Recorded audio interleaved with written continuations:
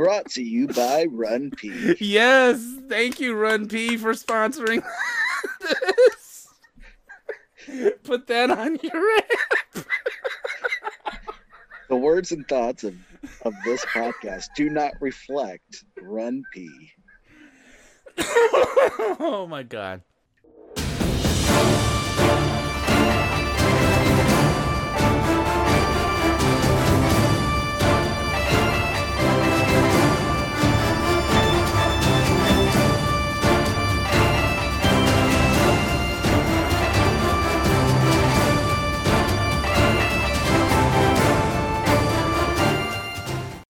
Excelsior, and welcome to the 5th episode of Navigating the Multiverse. I am your friendly neighborhood Nick Job.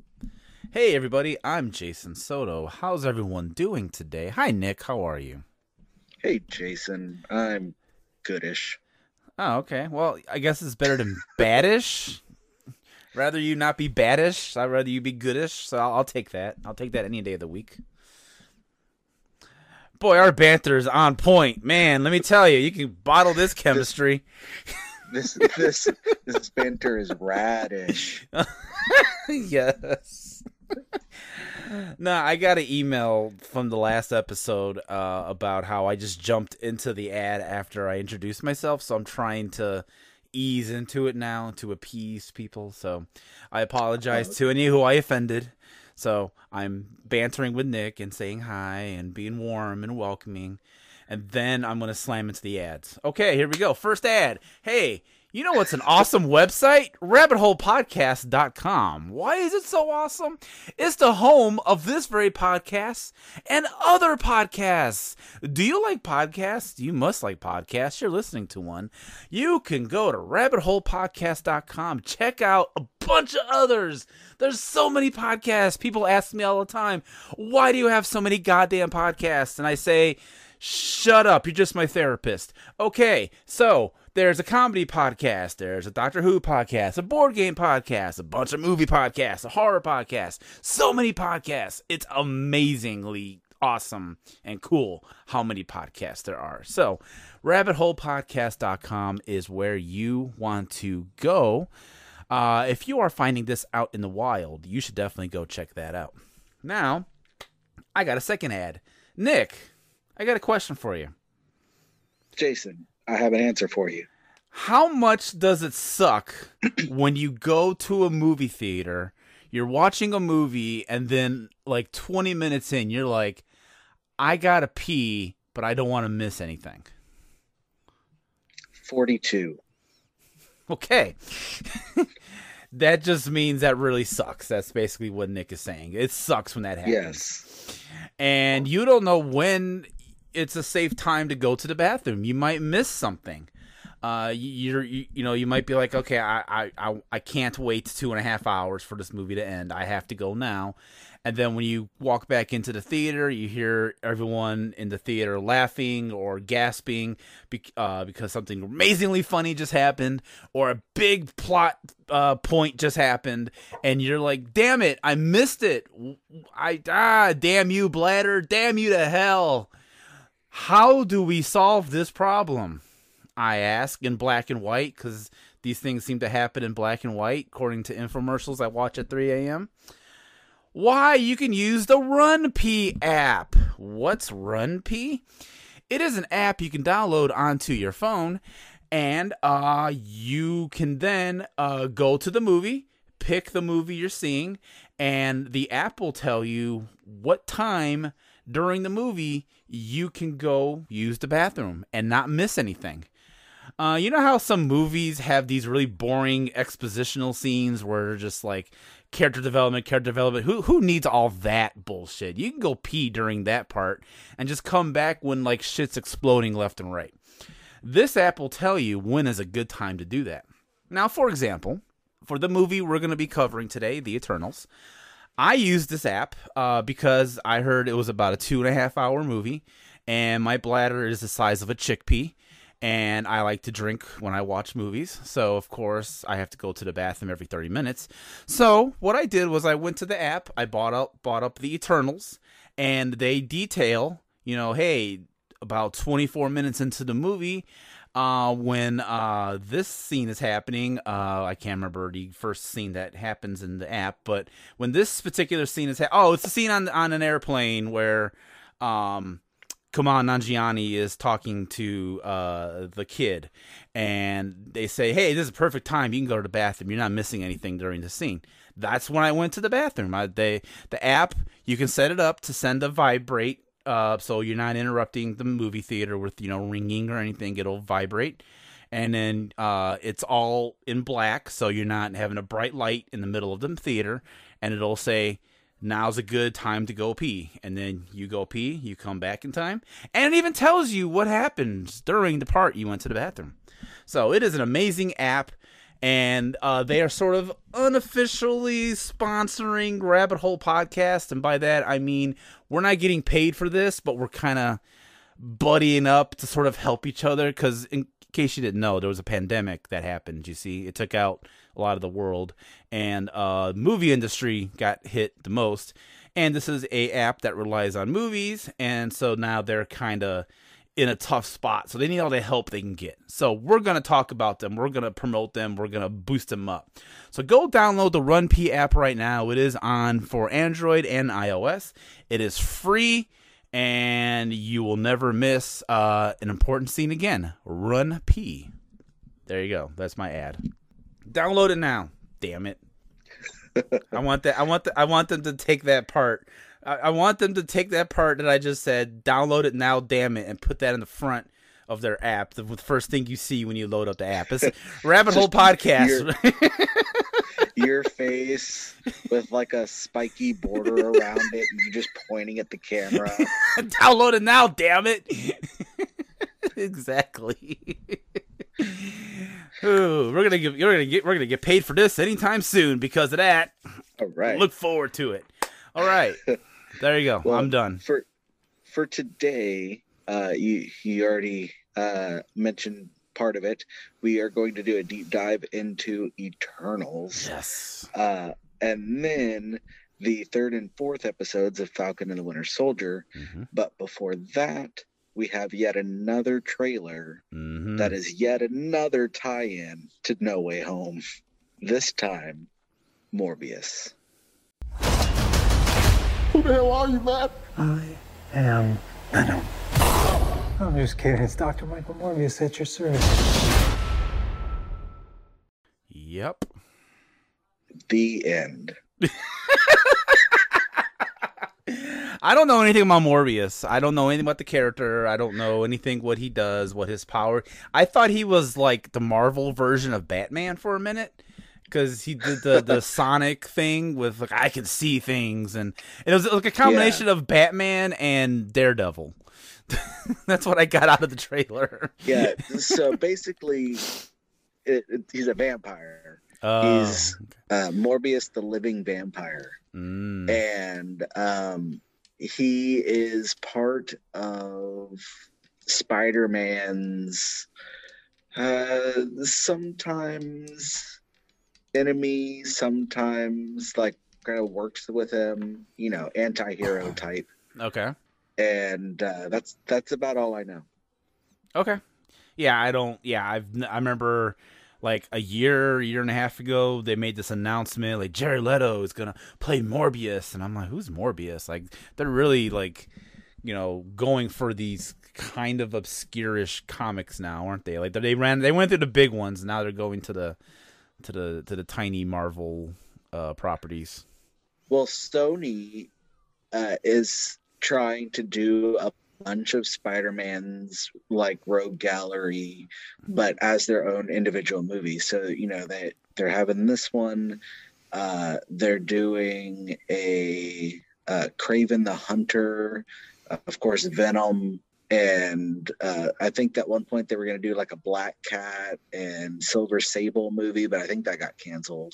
They're just like taking a bunch of his bad guys and making like franchise films out of them. I don't know if that it's to build up to like a Sinister Six that like never happened, but they're going along with it for now. Okay. So let's talk about the giant theory about how this ties into No Way Home, possibly, and or just a Spider-Man. Because prior to the official trailer that dropped a week ago, there were all these like people. I don't know if they saw it like at a Comic-Con or something, and they were like, "Oh, look, here's a picture of Morbius looking at the Daily Bugle," and then you look at the Daily Bugle, and they talk about Rhino and Black Cat and whatever else, and then it's like, "Oh, that's gonna tie into the." Like, Rhino ties into the Andrew Garfield Spider-Man. Black Cat we haven't been introduced to yet. And I feel like there was like one more they mentioned. I can't remember who it was. And then Michael Keaton shows up. Black Cat, was it Felicia Hardy is the girl's name? She was in Amazing Spider-Man 2, Andrew Garfield. Oh, really? Oh, I didn't know that. Yes. Yeah. The Black Cat character was not, but her alter ego identity character was. Gotcha. Okay. Yeah. I just did not catch up on that. Okay. And then, of course, we got the inclusion of Michael Keaton, who was Vulture in the Tom Holland Spider-Man. So that just makes all this very interesting. And the quips about Venom. And Venom, yes, that's right. He mentions Venom. Yes. Which I thought was funny. I actually liked that part when he said that. That was kind of cool. Yeah, well, there's also, I didn't notice it in my initial walkthrough or a watch through, but near the beginning of the trailer, like one of the guys, the agents or whatever, is like, man, we haven't seen this much action since San Francisco. Oh, which yeah. is about Venom. Yeah, that's right. I have no idea how this is going to tie in.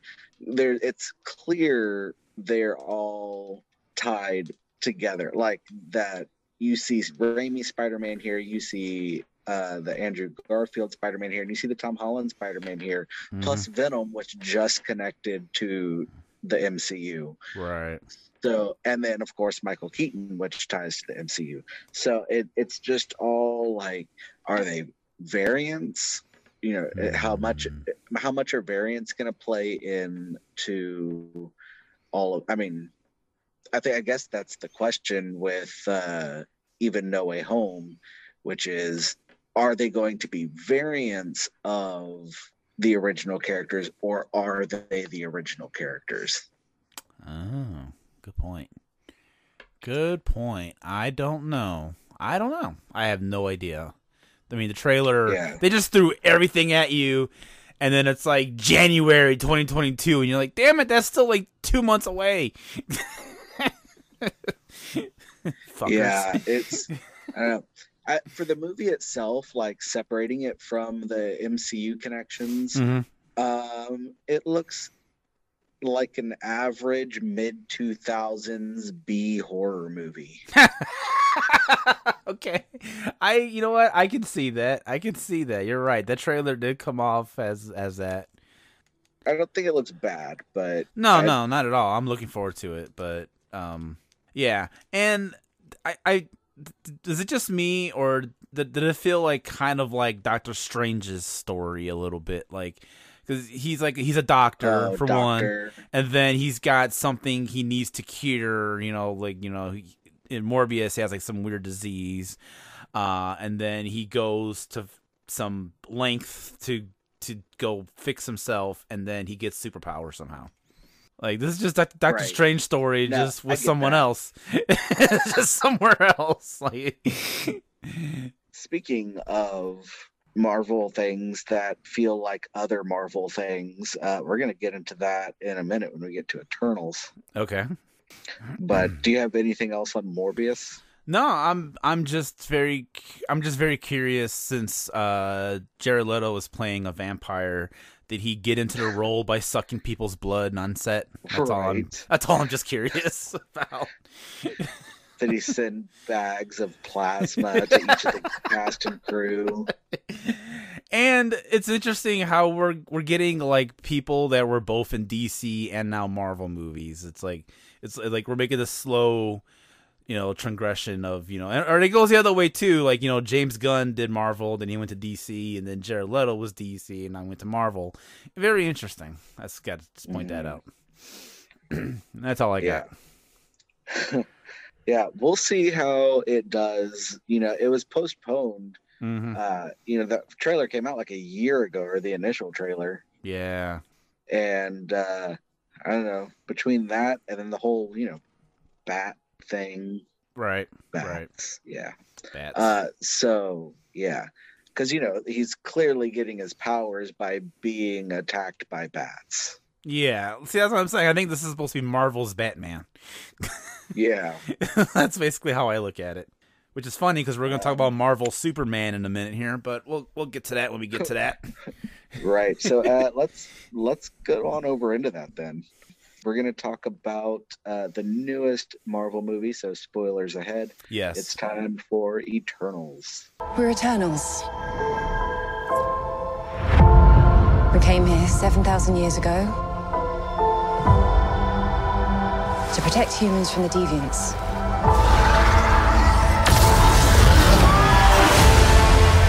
Why didn't you guys help fight Thanos? Or any war, or all the other terrible things throughout history? We were instructed not to interfere in any human conflicts unless deviants are involved. By who?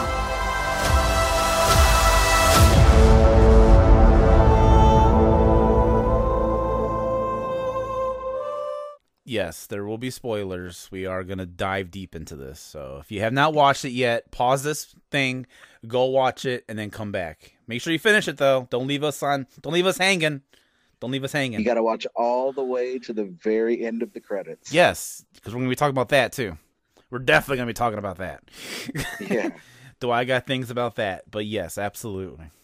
Okay, let's go. All right. Now that you're back, I hope you enjoyed the movie. Yeah. Because I know some people haven't been. No. So let's just get it out of the way first. Jason, did you like it? I did. I only just liked it. I wasn't like pumping my fists in the air like, yeah, that was an awesome movie, like it did like for most of the other Marvel movies. This one I thought, it felt like a very fancy Marvel movie. Like, this is like this is gonna be a Criterion pick in like 5 years. Like, this is how it felt to me. I heard somebody, or I've seen it in a few different places actually. It described as the MCU's first DC Snyder movie. There you go. Yeah, I could see that too. Yeah, it was just like, I don't want to say it was too serious, but it was like somber. I think like that's the best way. Yeah, like the mood was somber. Yeah, you have some like comedic stuff there, especially with was it Congo? Oh yeah, Kamal Nanjiani's character. Yeah, Yeah. And that makes sense because he's a comedian, Kingo. so it would make sense. Kingo. Yeah, Kingo. Yes, and I think he was the best part of the movie. I'm just gonna say that right now. I can actually, get behind that. Him and his valet. Yeah, yes, both of them were. Yes. No, they definitely had the most personality in the movie. Okay, yeah. Everyone else was, like you said, very somber. Mm-hmm. It was very quiet. Yes. Very artsy style. Not that that's a bad thing. It's just not something that's been done a lot in the MCU. So it's kind of their first foray into that. Yeah. Yeah, absolutely. For the record, I liked it. I do think it had problems. Okay. But I do like the movie as a whole, and I would watch it again. Yeah. I don't think it's the worst MCU movie. No, not by a long shot. Yeah, and we'll get into more details here in a minute. Yeah. But so you didn't know anything about the Eternals, like, going into this? No, I've never heard of them. I don't recall ever seeing a comic book in the store. I don't recall hearing these characters before. I knew nothing until this was announced. Like, what the hell was that? Like 5 years ago when they announced this shit. Right. And I follow Kamal Nanjiani on Twitter because he's a funny dude. He's a very great comedian. I've been a fan of his for a long time. And I remember him announcing, like, hey, I'm going to be in a Marvel movie. I'm playing this character, and it's a very diverse. And that was kind of like the big thing about this movie, right? Like, it's a very diverse cast. Right. Because they got, a bunch of Indians and Asians and, African Americans. And it was like a good, like, mixture, British and then white. And then, yeah, absolutely. It was, that was kind of like the big thing at the time. And then the director, who I don't know. I had to look up her IMDb, and she does a lot of fancy movies, which makes sense now that I said that. Just won an Oscar. She won an Oscar just this past year, I think. And she makes all these very, like, deep movies, and then she's doing a friggin' MCU movie. It's a very strange, not parallel, what's the word I'm looking for? Transition. Yeah. So when I got out of it, my thought was like, if the rest of the MCU movies are comic book movies, Eternals is a graphic novel. Okay. Like that, it has more of a feel, not as dark as something like Watchmen, but that kind of, it has more of that vibe than like Thor Ragnarok. Yeah. It's definitely more serious, except for the Kingo stuff. Yeah. But yeah, it's hard to describe really, which it's funny because, you see all these critics talking about it and saying how it's definitely different. It's something ambitious. It's unique within the MCU, but not really describing why. Yeah. But that's because it's hard to describe why. Yeah, it really is. I can't put into words why it feels that way. It's just something you have to kind of experience, and you have to kind of see yourself. Once you're watching it, if you knew it's a very nothing, beautiful movie. It does. It's beautifully shot, absolutely. But if you knew nothing about any Marvel movies and this was your first one, you would be very confused, because you'd be like, I thought these were popcorn, corny ass blockbuster or shoot 'em up movies, and I feel like I need to go cry after this one. Like what's I'm so confused. But at the same time, they you don't need to have any connection to any other MCU movie in order to watch this one. It is completely on its own. I mean, it mentions Thanos and all of that, so it'd be better to have like an idea of like the snap, because that does play kind of a central role in the things that happen. Yeah, but it's not. The characters, they're not like all connected with this one. Kind of like when Guardians of the Galaxy came out, like it was its own thing. Yes. And I think Guardians is going to be a frequent topic today, because it's the closest thing to compare this to. Yeah. The plot, we haven't even talked about the plot yet. No, not yet. But essentially, the plot more or less is the same plot as Guardians of the Galaxy Volume 2. When it comes down to it, a celestial plants a seed in the earth and wants to explode the planet to get more power. Okay, yeah, you're right. I guess that is similar, isn't it? I didn't even think about that, honestly. But you're right, that is exactly what happened. Good point. So it's a non-linear movie. It bounces all around time. Yes. For over 7,000 years worth of movement through time. Yes. From like 5,000 BC Mesopotamia, when the Eternals arrive on Earth, through like the present day. Yes. And, throughout the movie, they choose certain scenes basically to give the audience the backstory they need for like the upcoming scene or the scene that just passed, usually connected to something that just happened. Yeah. But now we're going to be getting into some spoilers here. Yeah. Because the biggest shock to me that I had two huge shocks here for the plot of the movie. Okay. Plot point number one is Selma Hayek fucking dies at the very beginning of this movie. Yeah. Yeah. That was surprising to me too. Like you see her for maybe 2 seconds of like the opening flashback, and like comparatively for the rest of the movie, and then next thing you know, her character's dead, and the rest of the movie, the it's like the catalyst for the movie. Like they're kind of sent on this mission to figure out why she's dead, what's going on, and blah blah blah. But the trailers make it out to be like she's like one of the main characters, if not the main character. Well, because it's like you said, it's non-linear, so it's kind of like a little bit like how like Pulp Fiction did. Like they killed John Travolta in the middle of the movie, but then he shows up at the end. So they kill off Selma Hayek, but then they go back to all the other times in history when the Eternals were around, and you were there with Selma Hayek. And then, I'm not trying to jump ahead or anything, but I'm just saying we see how she gets killed. And so then it's like, oh, okay. So, she's still throughout the movie. It's just not in a linear sense. Right.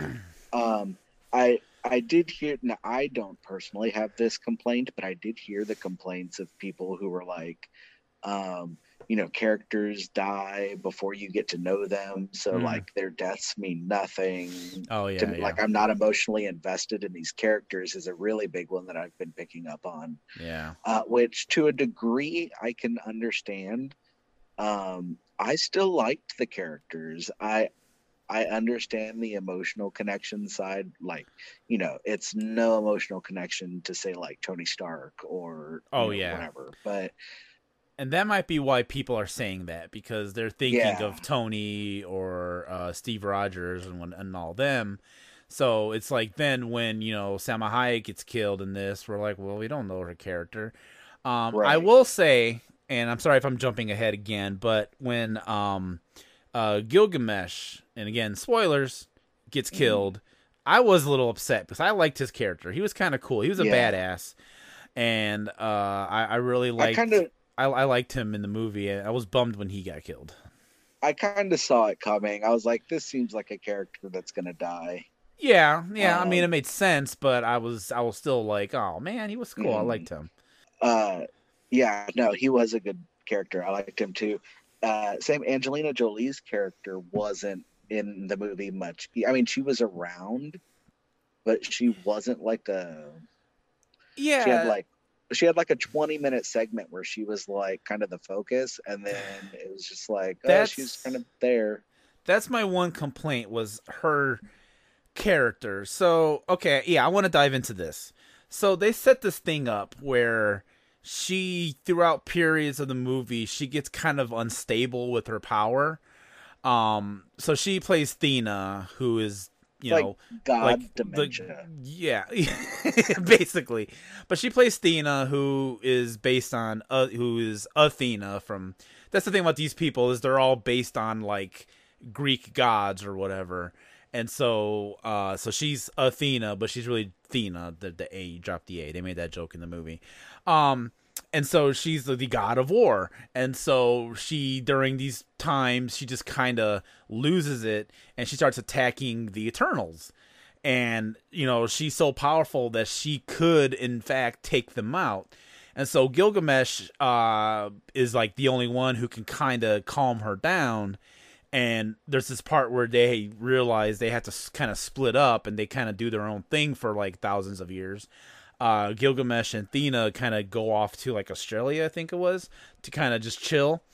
So they set this whole thing up where she keeps freaking out, and she loses herself, and she's going to like attack people, and then Gilgamesh gets killed. And so I'm like, oh shit, now it's about to hit the fan, because the dude that normally can stop her isn't there. And then it just like that whole thing just dissolves and doesn't go anywhere. I thought that was gonna be like an important thing later on. I thought that would have led somewhere, but they just like dropped it and it just fizzled, and I don't. So Well, that's my one complaint about that. and so one of my biggest complaints is actually connected to this, and it's that lead deviant that actually is the one who kills Gilgamesh Yes. and like mutates. Mm-hmm. So there's this subplot throughout the movie. It's really kind of the main plot for a while, which is there should be no more deviants. The deviants are these mutations, these monsters that were created. Well, I guess spoilers, created by the Celestials. Yes. And the Eternals were thus created in order to keep a balance with them, more or less. Yep. And so they had killed all of the deviants on Earth like 500 years prior to the present day. And now they're back, and they're like mutating or something because they can like heal now, and they seem to be different, and they don't know why they're coming back. There's one deviant in particular who is kind of the lead deviant of the story, and the one who keeps like changing the most and mutating and getting more powerful. He's the one who ends up killing Gilgamesh, and then he fights Thena in the climax of the movie, and it just gets killed, and that's it. It's like, you were building up to a way better storyline that got like cut out of this movie. Yeah. Yeah. Because he starts being like, you've just hunted down and killed our people. Like, you start hearing from the deviant side and how they're just kind of victims. Mm-hmm. And then that's all just like, and at the end of the movie, like he just comes in to help fight, and then they start fighting him, and then it just turns into a revenge story. Yeah. Yeah, it's almost like I Am Legend for a minute there. Yeah. For real. Spoilers for I Am Legend, I guess, but it's like, what, 20 years old at this point? Right. You should have seen it by now. Anyway. So yeah, that really bugged me, that it just kind of went nowhere. That whole deviant subplot just became pointless and nothing, and just went absolutely nowhere. They didn't do anything about the deviants after the end of the movie. It just kind of fizzled out, and they were like, all right, they'll ignore that now. So that was my biggest complaint. And the real plot with Celestial. So basically what I was comparing it to Guardians of the Galaxy was Celestials plant a seed inside certain planets. Yes. And then once those planets get to a certain population, it can feed and birth a new Celestial from that planet. Yep. But then like everybody dies. So they sent the Eternals to Earth in order to get rid of all the deviants there so that the population could flourish. Yep. But then the snap happened and got rid of half the population. So it's like everything stopped. Yeah. Yep. And then the unsnapping happened, and they came back, or the blip. So many names. I know, right? The Vanished. They come back, and that like triggers the birthing process. Basically, it puts the Earth into having contractions. Yeah. Yeah, this whole thing is like a allegory for pregnancy. Yeah, abortion. Does that mean there's an abortion at the end? Yeah, basically that's what happens. So, and then the one dude just makes a big giant hanger. No, I'm kidding.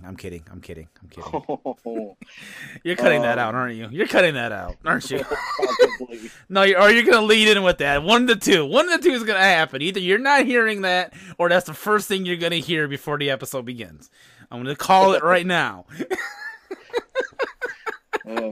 Or just Jason. that part of you saying it, but cut out the actual thing. Cut out the abortion joke. Oh, I said it again. What are you going to do?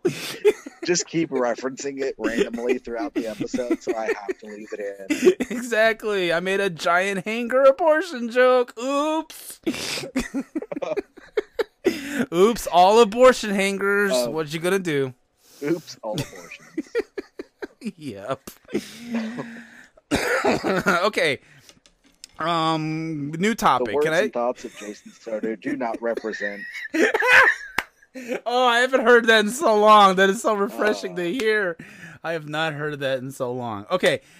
New topic. Can we talk about how much of a dick Icarus is? That's a spoiler as well, but this fucking guy. Jesus Christ. Okay. So Icarus, and yes, that Icarus, the one with the wings and flew close to the sun, which I was the only person who laughed in the theater when that ending happened. They were really on the nose with that one. Very much so, yes. I'll get to that in a second. But okay, so again, we're in spoiler territory. So throughout the movie, we're with this Icarus. He seems like he's like the lead guy. You know, he's like the main. He's Superman. He's basically Marvel Superman. He can fly. He can shoot lasers out of his eyes. He seems, he can't get killed or anything. And he was dating the lead girl, Cersei, who, when I realized who the actor playing Icarus was, and then I noticed that Kit Harington was in this movie. Yeah. So much Game of Thrones references in this. It's so weird. Yeah. It's so weird. Yeah, but we'll get back to Kit Harington because we'll probably save him for the end. Yeah, that's fine because he did not invest a lot of time in this movie. He was 2 minutes in the beginning and then 2 minutes at the end, and that's basically all the Kit Harington you get in this movie. That was another issue. The trailers really made him out to be like a central part of the movie, and same with like interviews and stuff. He's like really central to like everything. Oh yeah. And yeah, he's maybe in like 15 minutes of the movie. Yeah, if that even. Oh damn, what was I gonna say now? Oh yeah, he's a human. Well, at least he starts off as a human. I'll just say that. Who's dating Cersei, and he doesn't know her secret that she's an Eternal, that she's been around for thousands of years. Until they get attacked at the beginning of the movie, and she has to use her powers to sort of save, everybody. And then he finds out.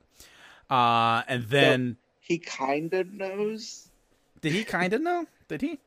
I thought he was very clueless until she used her... He kind of knew because Sprite seemed to have told him stuff. And okay, that's right. That's I believe you now. That's right. I forgot about Sprite, because, like, Sprite was, like... kind of underused in this movie.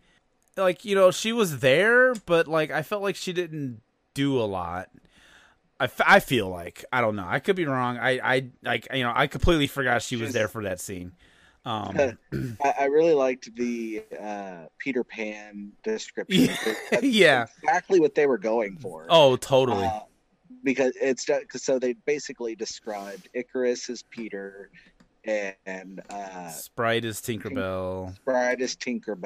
Yeah. And so she's like secretly in love with him, but she can't have him, and now she's angry and wants everybody dead. Sprite's, you watched the movie, Sprite is basically eternally a child. Or like a teenager, I guess, really. And I guess even an adult Eternal getting it on with a teenage Eternal is probably frowned upon, I guess. They're the same age? I don't know.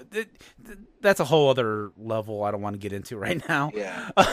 But, okay, so anyway, Kit Harington. Back to Kit Harington. Yeah, so he's barely in the movie. Once the main plot happens, he disappears, and she goes off on the adventure to basically get the band back together. That's basically what this movie is. It's just... Literally, it's 2.5 hours long, and 2 hours of literally 2 hours of the movie is just getting everyone back together. Yes, absolutely. Now, so Icarus, he dated Cersei for like centuries, and then they broke up. And he basically gets ex-boyfriend doubt or remorse, and he wants to get back with Cersei, but she's with Kit Harington's character. So what's a woman to do? And so the writer's solution to this is, let's make Icarus a giant dick, and let's have him find out by talking to Salma Hayek and her telling him, hey, the planet has a celestial in it and it's going to blow up and we got to stop it. And he's like, no, we're going to let this happen. I'm going to kill Salma Hayek, and then I'm going to try to stop the Eternals from stopping the celestial from not existing, and let this happen. And that's why he's a dick. Yeah, so the conflict basically is, when a celestial is born, they can go off and create new like galaxies and planets and like thousands or millions or whatever of new life. And if you stop the celestial from being born, you're potentially stopping millions of other opportunities or lives that could come up. It's a giant abortion metaphor. Yes, very much so. Yes. And I can see a lot of people also having issue with that. What, giant hanger being used to? I told you I was going to do it. I believed you. No, but that's like the least, problematic that I've heard people say. The main thing was just how slow the movie was. Yeah. Which I kind of concede to a degree, because I'm not a fan of slow movies either. There's very few that I enjoy. And, I don't know if people just didn't like Cersei. I liked Cersei well enough. I rooted for her. Yeah, me too. Now, I don't know if she should have been the leader. That was kind of odd. Like, because, the beginning of the movie, so she discovers Salma Hayek's body, and Salma Hayek was the leader of the group. And this involves having like a giant orb implanted into your chest. And so the orb left Salma Hayek and went into Cersei. And then they're like, you're the leader now. But I never got like a leader vibe, which I think might have been the plot of the movie as well. That might have been the point. But I was surprised that was the direction they went to. And I think that also is what fueled Icarus as well. I think he wanted to be the leader.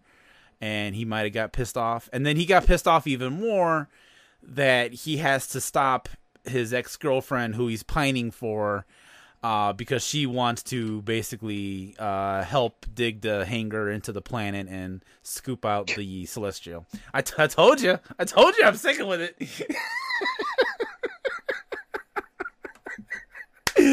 This episode's going to be banned in Texas. That's all I know.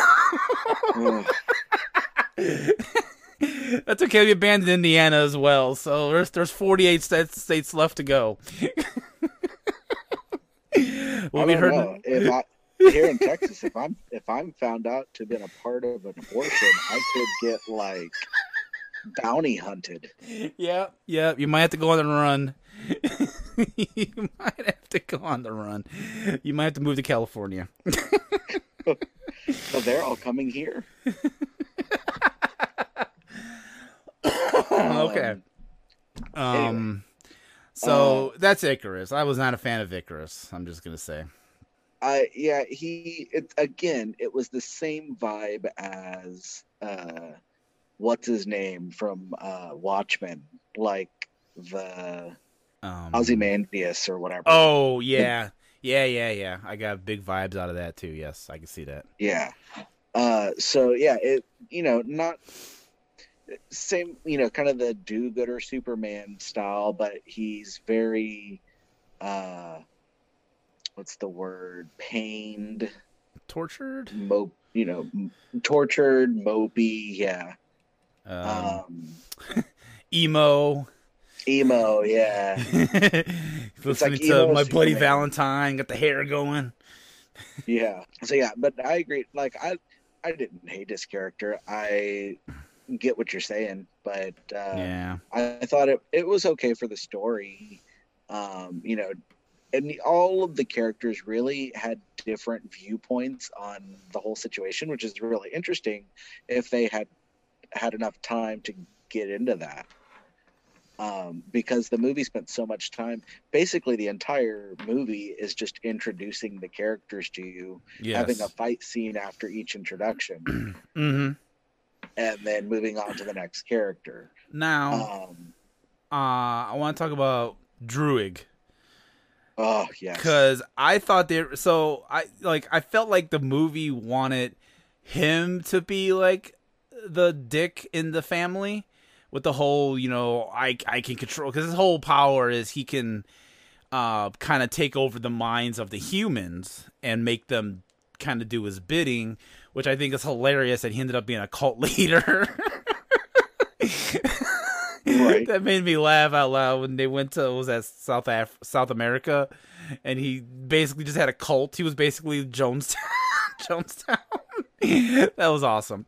But I don't know. I sort of half understood where he was coming from, because he spent so many years on this stupid planet watching all of us stupid humans do very stupid things, and he couldn't do anything about it. And that would frustrate me as well, because, I'm the kind of person where if I see a problem, I want to be the one to fix it. And I'm here watching these stupid ape things invent weapons and kill each other. And I can't stop them. I'm being told by my boss I can't stop them. And that has to be very frustrating. So I completely understood where he was coming from.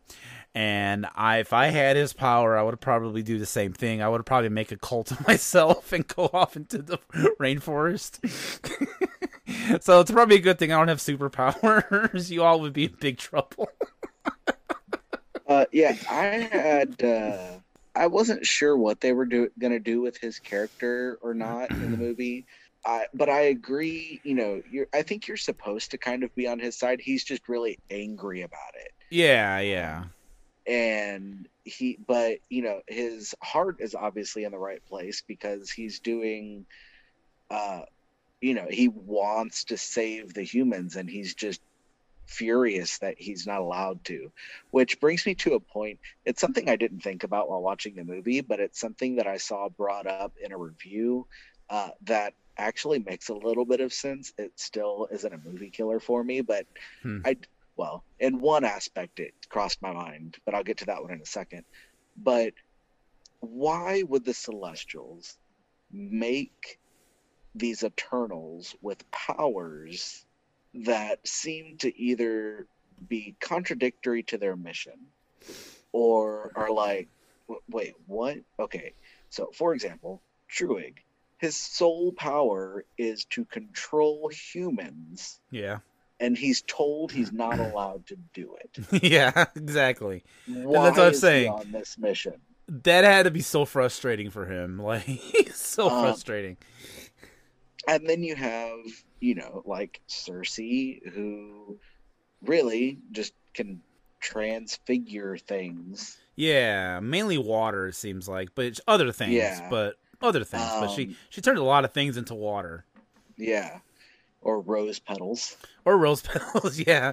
Or sand, I guess, too, technically. But Sand, it seemed like it was mainly water, because she gets stabbed at some point in the movie, and she ends up turning the knife into water.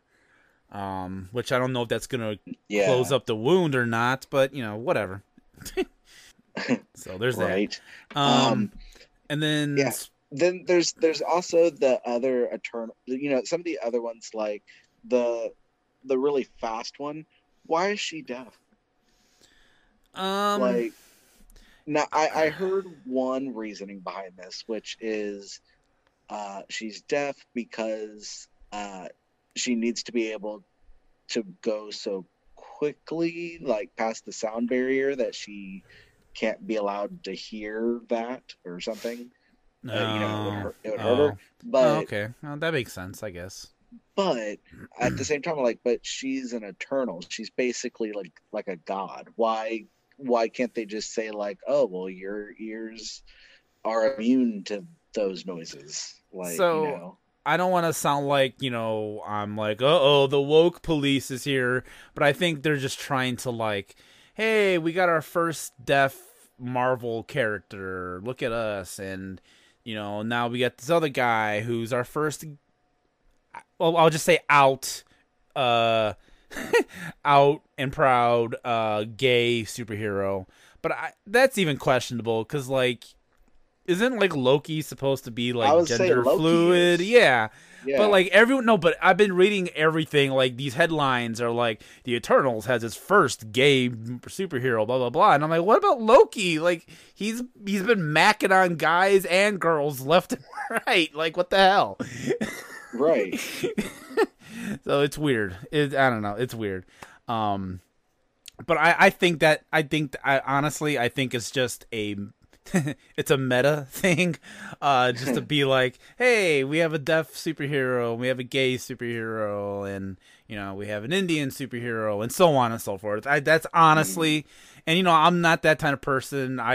But I really do think that's what they were just trying to do. They were just like, here you go, we're woke. We got you a deaf superhero, and we got you a gay superhero, and which is weird because actually they're going to introduce a character, I think Echo, and maybe Hawkeye, and that's a deaf superhero. So I don't know, like, are they really separating the shows and the movies? Is like, yeah, I don't know. Yeah, I have no idea. Anyway. What other characters haven't we talked about yet? Let's see. We touched on Sprite a little bit. According to Wikipedia, she's actually 12. I thought she was to be a little bit older than that, but apparently she's 12. So I can kind of see that being a problem. You're just internally 12. Like that's gotta suck. I have a 12-year-old girl. That would be horrible. Yeah, yeah. The hell's that? I don't know what his name.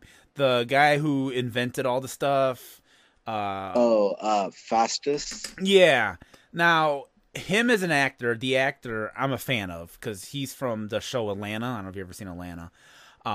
He is wonderful on Atlanta. I love this dude. He is amazing. I want to see him in more stuff, and I was very happy that he was in this movie.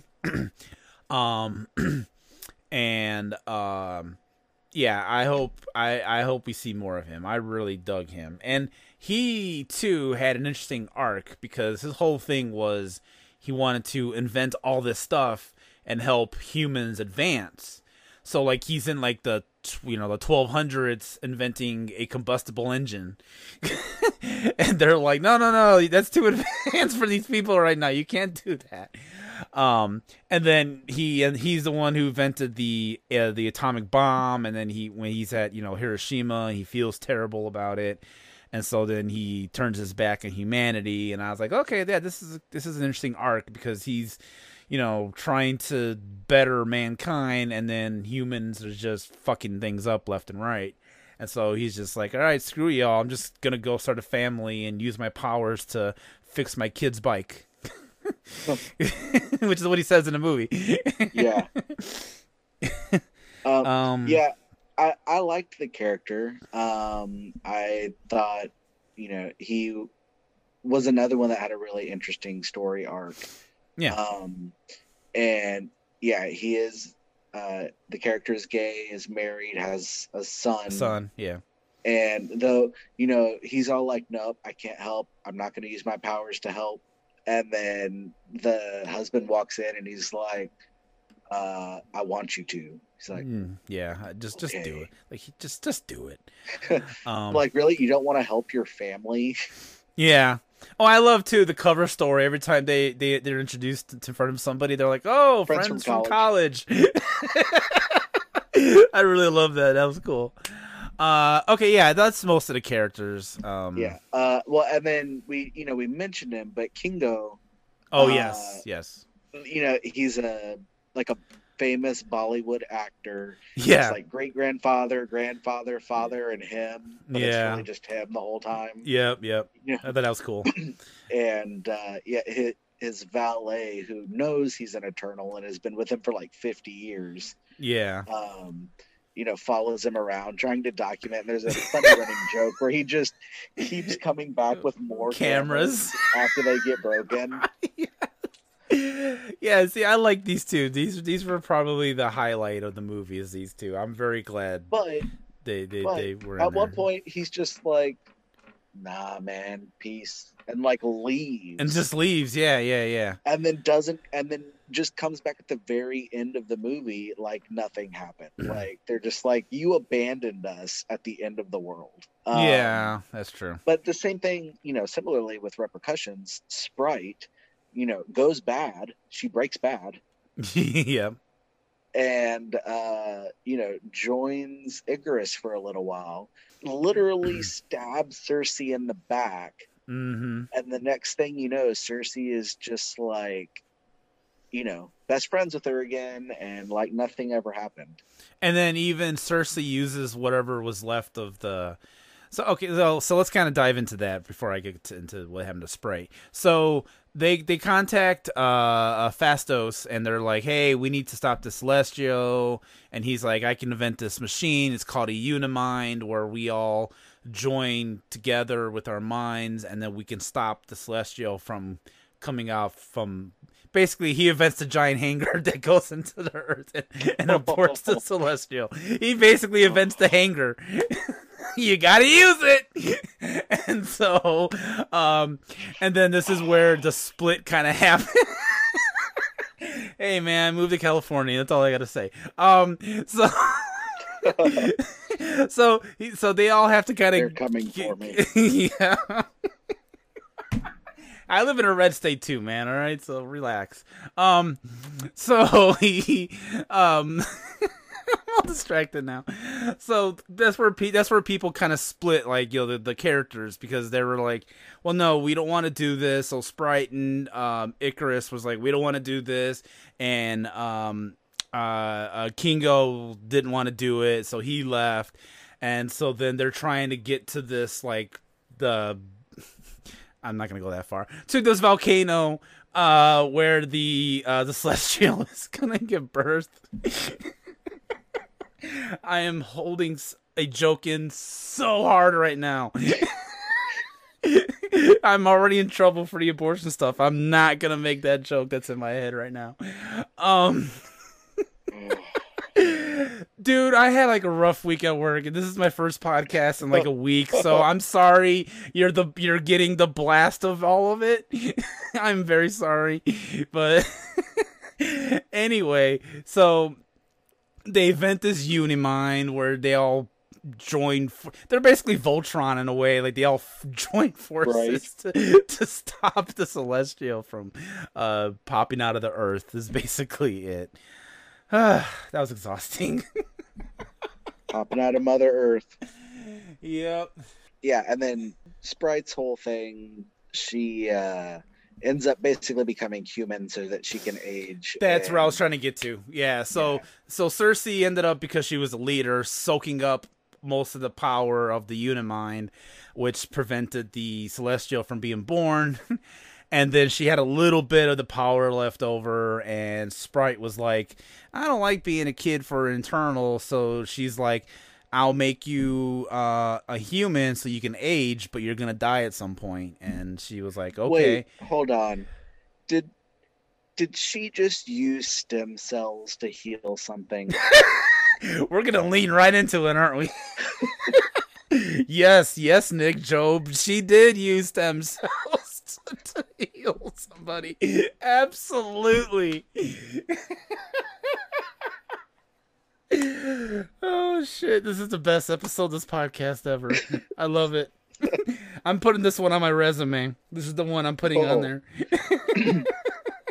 Brought to you by Run P. Yes, thank you, Run P, for sponsoring this. Put that on your app. The words and thoughts of of this podcast do not reflect Run P. Oh my god. All right. So okay, we need to get to the ending. We need to get to the ending stuff. We need to get to the ending stuff. Yeah. Oh well, before we get to the ending, I want to bring in another thing. Okay. Did Fastus at some point in the last millennia of whatever invent the 10 rings? Oh, see, that's what I was wondering, because he invented something similar that they used for the Unimind. They look the same. Yeah, and that has me wondering. That has to tie in somehow. I feel like it has to. It was too similar. Yeah. I mean, at one point it shows like 5 rings up an arm. Yes, right? Yes. Yeah, I have to wonder. I mean, yeah. I'm surprised they didn't touch in on that, or maybe they'll do that in the inevitable sequel that they teased at the end. Right. But that's a good question. Yeah, I did wonder that myself when that part came up. I was like, "Ooh, is this like the 10 rings from the the last movie?" But they never mentioned it. They never said it. They never showed it. They just look like it, I guess. I don't know, but yeah, I'm with you on that. I think that would be very interesting if they went that path. Okay, so I think we should get into the 2 credit sequences now. Yes. But first up, before we get into the first one, I want to say now, I also did not know a lot about the Eternals going into this. But I did some research, which is kind of unfortunate on my part, because that made me realize how much of the Eternals' backstory from the comics they changed in the movie. Okay. And it was quite a bit. So basically, in the comics, the Eternals and the Deviants were both basically mutations from humans. They were just altered, experimented on humans that just split from that evolutionary path. The X-Men came from this as well, which made me think, oh, they're going to use the Eternals for the X-Men or the Celestials or whatever. Okay. But they completely changed that story, and instead made them from some non-planet. And there's millions of them, and they go all throughout like the universe. They completely changed where they're from, how they were created, and all that. Yet they still kept in Thanos' brother.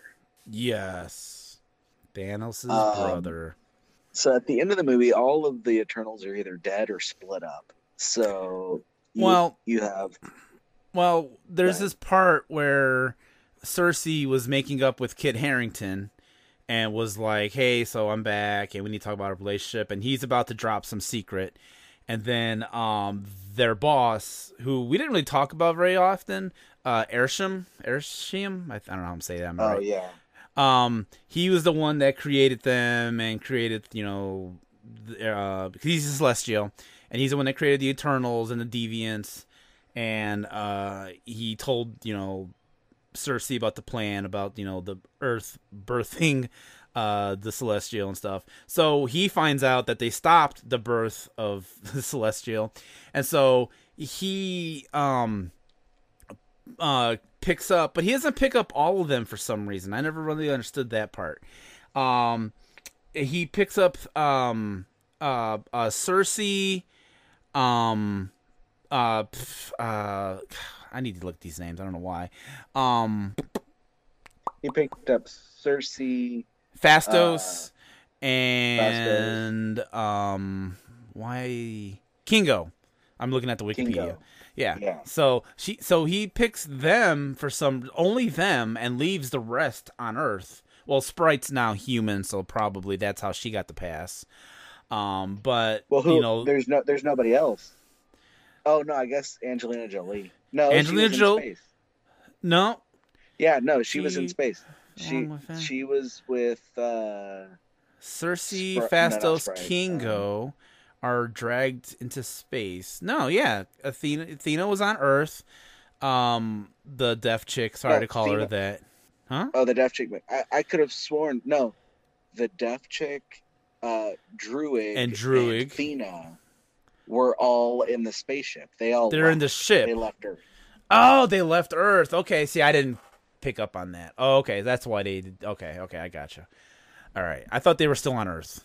I got it. Okay, that makes more sense now.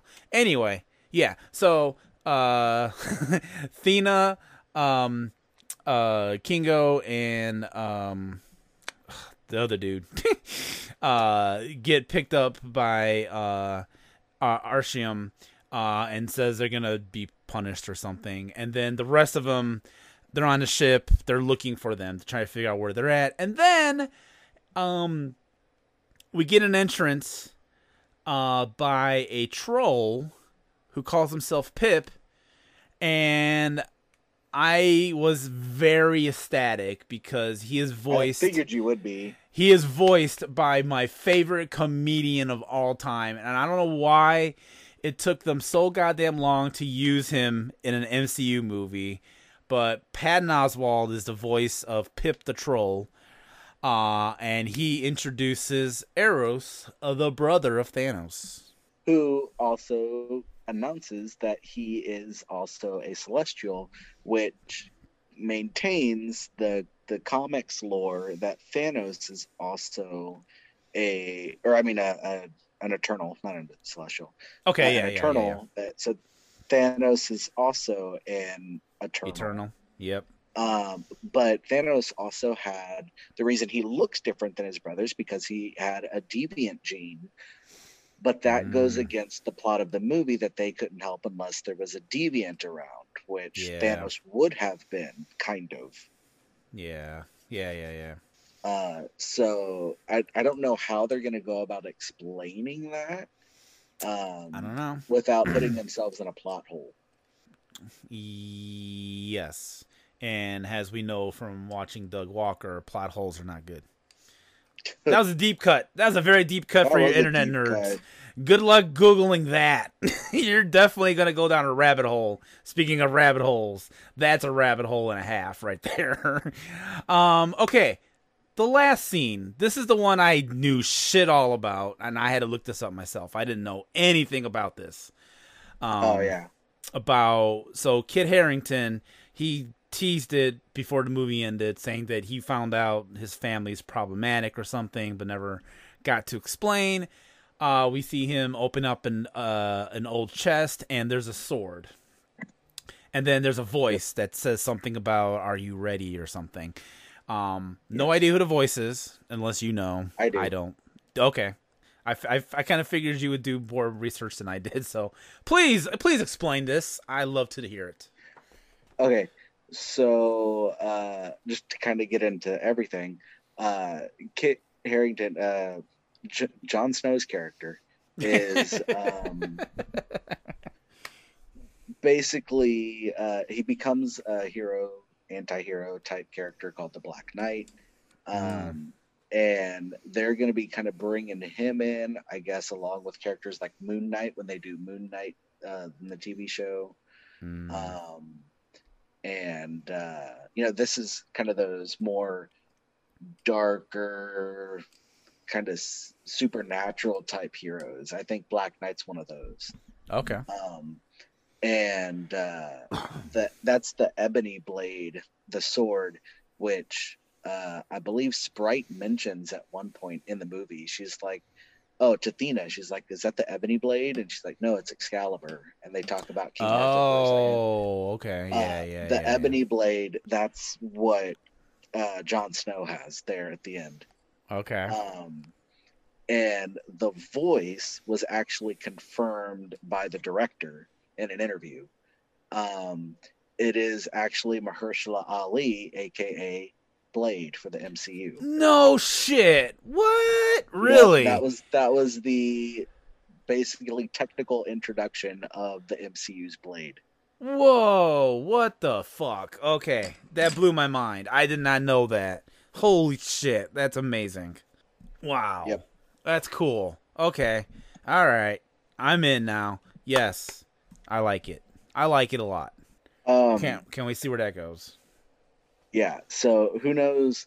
Like she said, she doesn't know what they're gonna do with the character Blade, she has no input in that. She was just, she just did this scene and that was it. Like, Nah, she was doesn't told. know how She was told to do that. Kevin Feige, whatever his name is, told her to do that. Well, no, I know but she doesn't know why or where it's gonna lead or anything like that. Okay, fair. I'm gonna wager he might show up in the Blade movie. You think? Well, I meant the Black Knight character. Oh, okay, I'll say I imagine Blade's gonna show up in the Blade movie. I'm sorry, I'm really loopy today. Anyway, so my biggest, I guess, issue, or not issue, but question about this movie is why? Why this movie? Why now?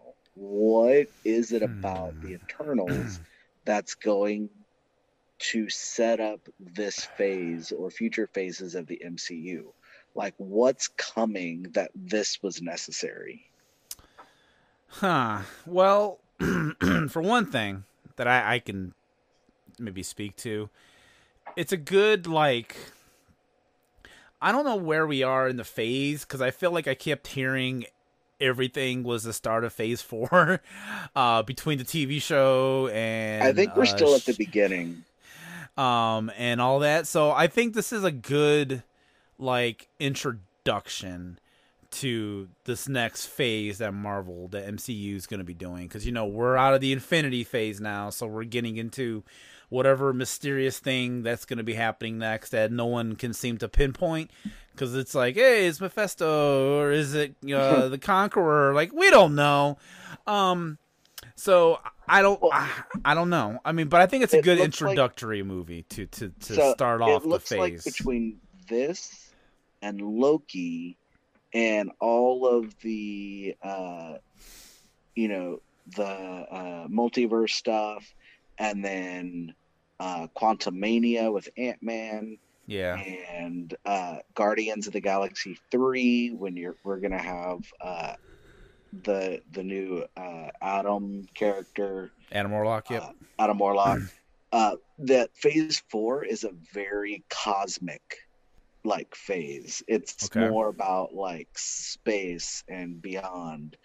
And bigger and grander and space and time. Yeah. So I don't know what, I mean, obviously I know they're ultimately seeming to be building up to King the Conqueror. I mean, he's already cast and everything and shown up in Loki. But I don't know how it's going to build up. And if No Way Home is already the end game for Spider-Man, we are 3 or 4 movies into phase 4 and we're already at our end game movie. Yeah. So I'm not sure if this like every movie this phase is going to be massive, or like they're really going for the ambition here. Yeah. I don't know. But to answer your question, I think it's just like I don't know how to put it exactly. Like a way to go from point A to point B. I think they wanted to just like, it doesn't super tie into anything, but they kind of wanted to find a way to introduce like Thanos' brother and like you just mentioned, the Black Knight and all of that. I think this is just like a way to introduce that while telling this story. So it seemed important to the filmmakers to tell this story. And I'm also like, are they going to do a sequel? Because they've already, again, said in interviews, they're not even sure if they're going to do an Eternals 2. So, but they clearly have plans for the characters. Yeah. So I'm just wondering where they're going to show up. Like, are they going to be in Guardians 3? Are they going to be like, I don't know.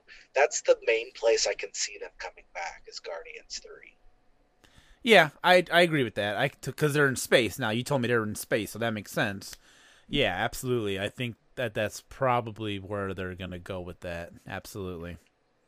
And I know Adam Warlock in the comics has a big connection to Thanos. Like, Yes. he's actually a huge character in the Infinity War story. It just didn't make it there for the MCU. Right. So they could tie that in with, whatever his Star Fox or whatever his name is, Thanos' brother. Uh-huh. So, it'd be interesting. I'm interested to know where it's going from here. So it has my attention in that regard. Yeah, me too. I think overall the movie was good. It was very nice to look at. It had some fun characters and really fun moments and some really good action. We didn't really talk about that, but the action scenes were like really, really good. Yeah, because there wasn't a whole lot of action. There was a scene towards the beginning when the deviants attacked in London. We get the scene in South America, and then we get kind of the fight towards the end, and that's basically it. Unless you count Salma Hayek's death scene, but I don't know if that was. There's too a couple things action-packed. sprinkled in the middle, but Yeah. But there's the movie. It didn't give a lot of time to develop all of the characters, which I think is its biggest setback, because there were so many characters to introduce, so much mythology and world building and universe building and everything that it had to do, that it didn't have enough time left to actually build the characters for this story, like they could have done. Okay. But otherwise, I think it was a very pretty movie, is a very nice movie, and I don't think it's as bad as some critics are saying. It's not. I mean, it's not action packed. It's not turn your brain off. It's not anything like that. But it's not terrible either. It's an enjoyable movie. It's nice to look at. It's decently acted. Some stuff probably could have been cut down a little bit, but for the most part, it's fine. It's perfectly fine. It's a good middle of the road MCU movie. I will watch it again.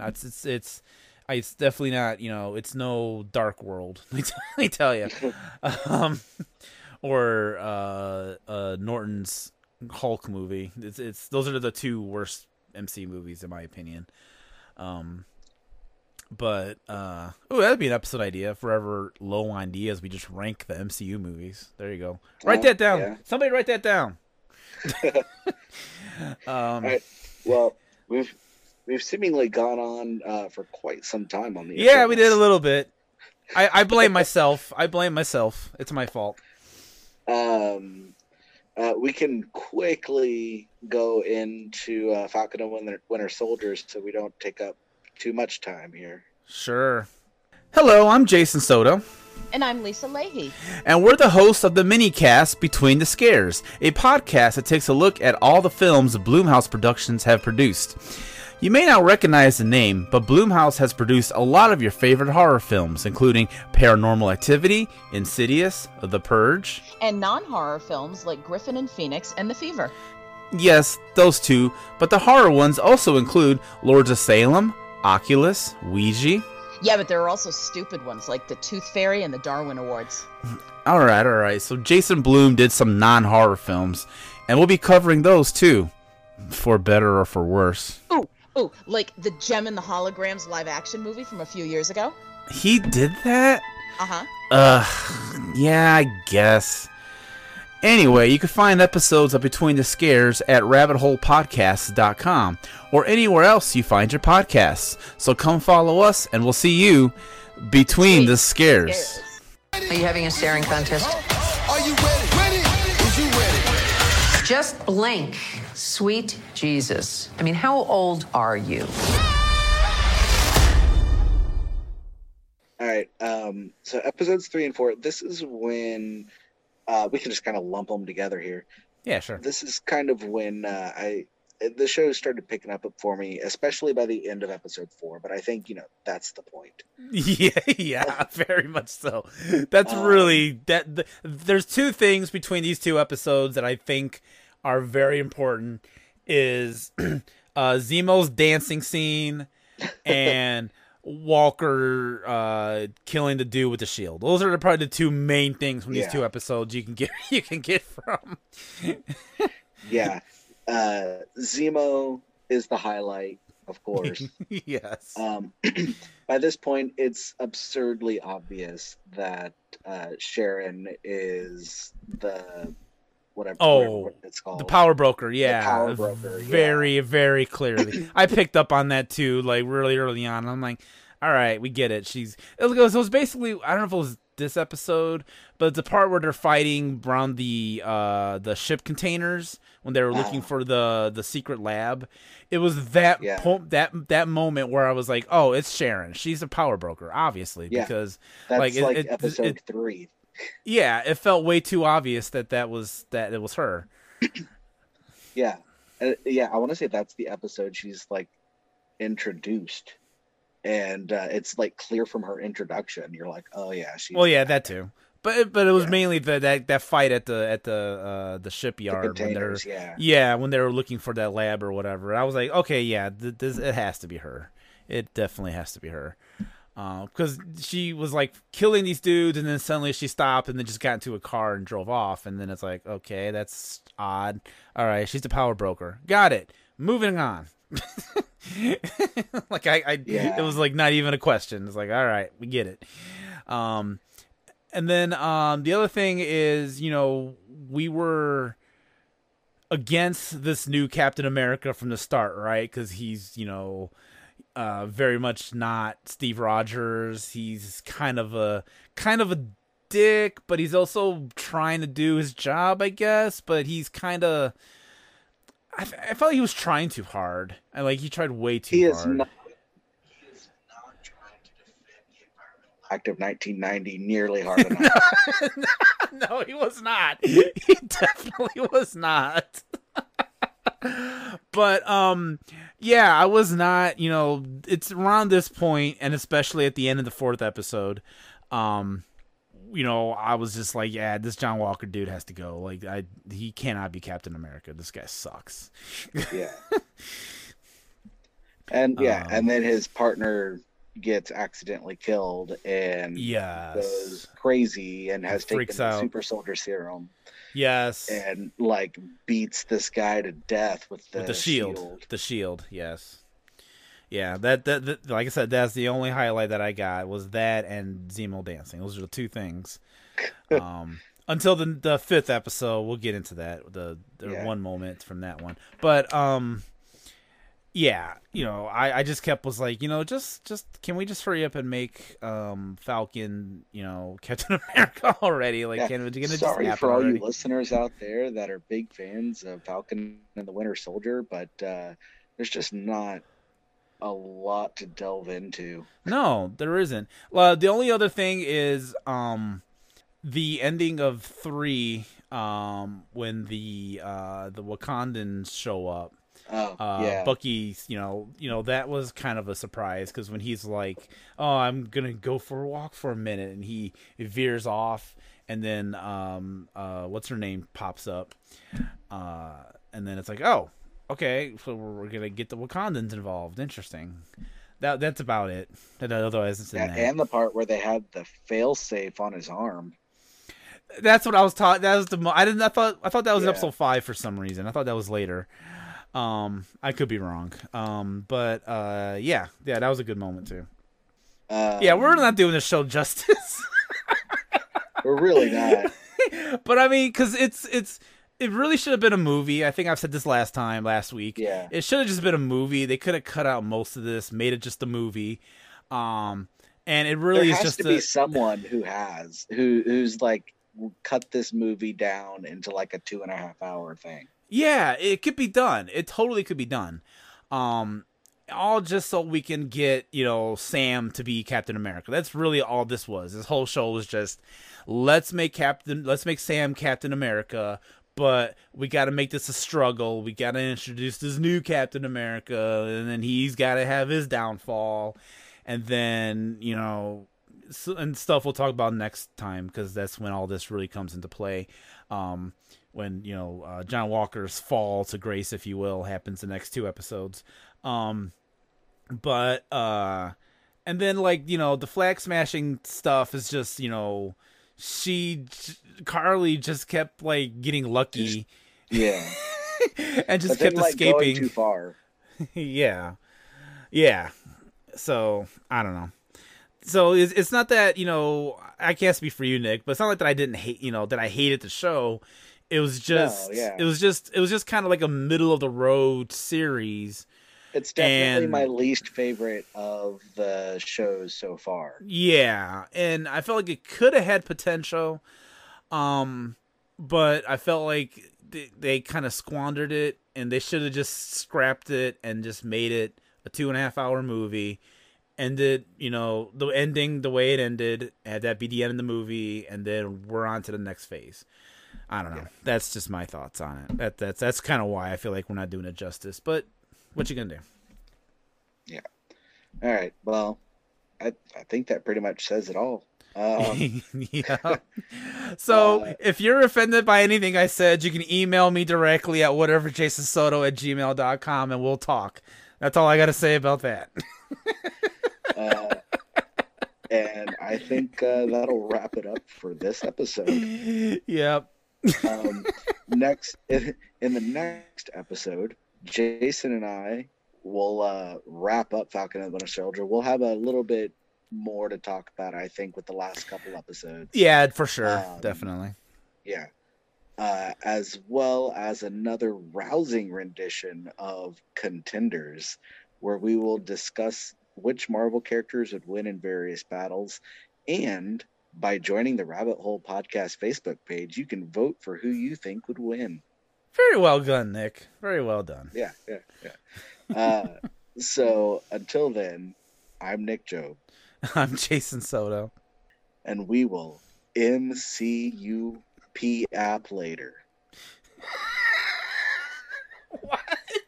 That makes even no sense.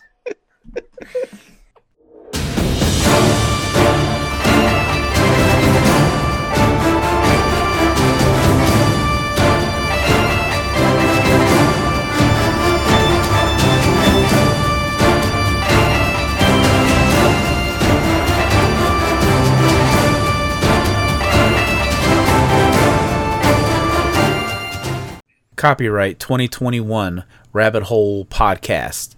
RabbitHolePodcast.com.